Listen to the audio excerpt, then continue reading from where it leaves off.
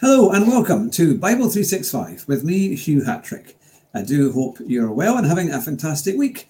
And today is day 258 of the programme, and we're going to be reading from Proverbs chapters 28 and 29, and then into the New Testament, 2 Corinthians, the whole of chapter 7. And if it's your first time visiting us here, welcome to the channel. Hope you enjoy the readings, and make sure you start on day 1 of the video or on the podcast, and that means there'll always be a reading available to you.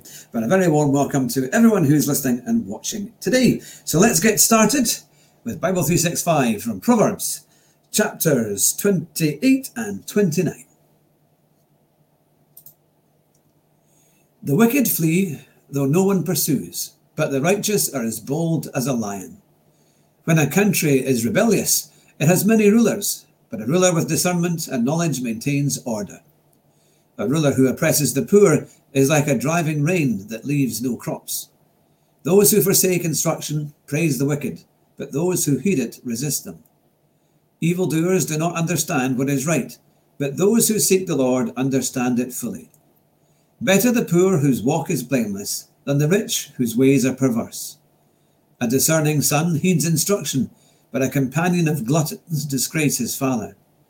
Whoever increases wealth by taking interest or profits from the poor amasses it for another, who will be kind to the poor. If anyone turns a deaf ear to my instruction, even their prayers are detestable. Whoever leads the upright along an evil path will fall into their own trap, but the blameless will receive a good inheritance. The rich are wise in their own eyes. One who is poor and discerning sees how deluded they are. When the righteous triumph, there is great elation, but when the wicked rise to power, people go into hiding. Whoever conceals their sins does not prosper, but the one who confesses and renounces them finds mercy. Blessed is the one who always trembles before God, but whoever hardens their heart falls into trouble. Like a roaring lion or a charging bear is a wicked ruler over a helpless people. A tyrannical ruler practices extortion, but one who hates ill-gotten gain will enjoy a long reign. Anyone tormented by the guilt of murder will seek refuge in the grave. Let no one hold them back. The one whose walk is blameless is kept safe, but the one whose ways are perverse will fall into the pit. Those who work their land will have abundant food, but those who chase fantasies will have their fill of poverty. A faithful person will be richly blessed, but one eager to get rich will not go unpunished. To show partiality is not good, yet a person will do wrong for a piece of bread. The stingy are eager to get rich, and are unaware that poverty awaits them. Whoever rebukes a person will in the end gain favour, rather than one who is a flattering tongue. Whoever robs their father or mother and says, "It's not wrong," is partner to one who destroys. The greedy stir up conflict, but those who trust in the Lord will prosper. Those who trust in themselves are fools, but those who walk in wisdom are kept safe. Those who give to the poor will lack nothing, but those who close their eyes to them receive many curses. When the wicked rise to power, people go into hiding, but when the wicked perish, the righteous thrive. Proverbs chapter 29. Whoever remains stiff-necked after many rebukes will suddenly be destroyed, without remedy. When the righteous thrive, the people rejoice. When the wicked rule, the people groan. A man who loves wisdom brings joy to his father, but a companion of prostitutes squanders his wealth. By justice, a king gives a country stability, but those who are greedy for bribes tear it down. Those who flatter their neighbours are spreading nets to their feet. Evildoers are snared by their own sin, but the righteous shout for joy and are glad. The righteous care about justice for the poor, but the wicked have no such concern. Mockers stir up a city, but the wise turn away anger. If a wise person goes to court with a fool, the fool rages and scoffs, and there is no peace. The bloodthirsty hate a person of integrity and seek to kill the upright. Fools give full vent to their rage, but the wise bring calm in the end. If a ruler listens to lies, all his officials become wicked. The poor and the oppressor have this in common. The Lord gives sight to the eyes of both. If kind judges If the king judges the poor with fairness, his throne will be established forever. A rod and a reprimand impart wisdom, but a child left undisciplined disgraces its mother. When the wicked thrive, so does sin, but the righteous will see their downfall. Discipline your children, and they will give you peace. They will bring you the delights you desire. Where there is no revelation, people cast off restraint, but blessed is the one who heeds wisdom's instruction. Servants cannot be corrected by mere words. Though they understand, they will not respond. Do you see someone who speaks in haste? There is more hope for a fool than for them. A servant pampered from youth will turn out to be insolent. An angry person stirs up conflict, and a hot-tempered person commits many sins. Pride brings a person low, but the lowly in spirit gain honour. The accomplices of thieves are their own enemies. They are put under oath and dare not testify. Fear of man will prove to be a snare, but whoever trusts in the Lord is kept safe.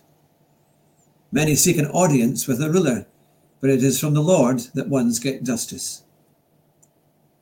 The righteous detest the dishonest. The wicked detest the upright. Now we'll go into the New Testament. 2 Corinthians chapter 7. Therefore, since we have these promises, dear friends, let us purify ourselves from everything that contaminates body and spirit, perfecting holiness out of reverence for God. Make room for us in your hearts. We have wronged no one. We have corrupted no one. We have exploited no one. I do not say this to condemn you. I have said before that you have such a place in our hearts that we would live or die with you. I have spoken to you with great frankness. I take great pride in you. I am greatly encouraged. In all our troubles, my joy knows no bounds. For when we came into Macedonia, we had no rest, but we were harassed at every turn, conflicts on the outside, fears within. But God, who comforts the downcast, comforted us by the coming of Titus, and not only by his coming, but also by the comfort you had given him. He told us about your longing for me, your deep sorrow, your ardent concern for me, so that my joy was greater than ever. Even if I caused you sorrow by my letter, I do not regret it. Though I did regret it, I see that my letter hurt you, but only for a little while. Yet now I am happy, not because you were made sorry, but because your sorrow led you to repentance. For you became sorrowful as God intended, and so were not harmed in any way by us. Godly sorrow brings repentance that leads to salvation and leaves no regret, but worldly sorrow brings death.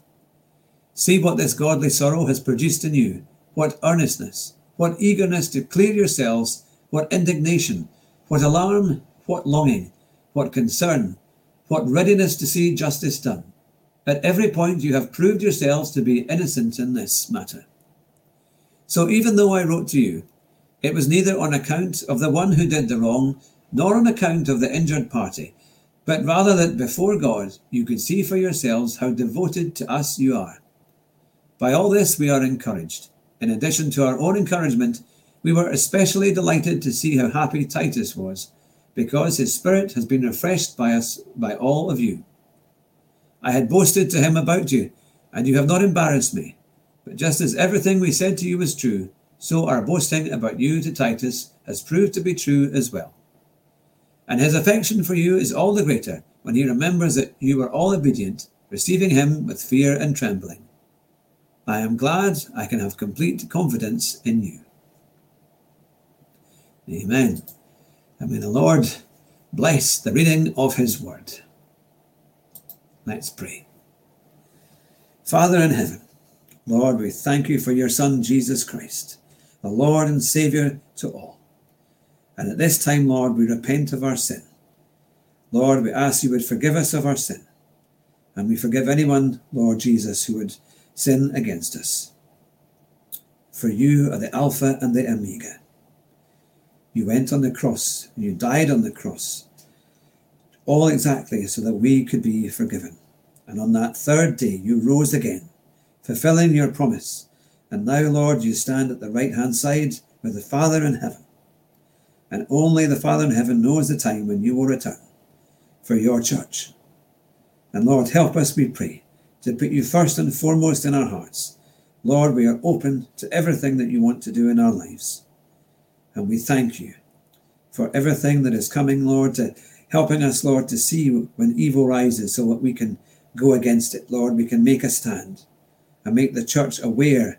Lord, we pray for wisdom, Lord, that we would not follow things that are wrong, but we would stick to your gospel and always be looking out, Lord, to bring the word of good news to all those around us. Help us, Lord, to transform our friends and family, Lord, to be real disciples of Christ, to go into all nations and make disciples. In Jesus' name, amen. Well, thank you very much for joining me today on day 258 of the programme. But I really look forward to seeing you again very soon. And take care, and may God bless you. See you soon. Bye-bye.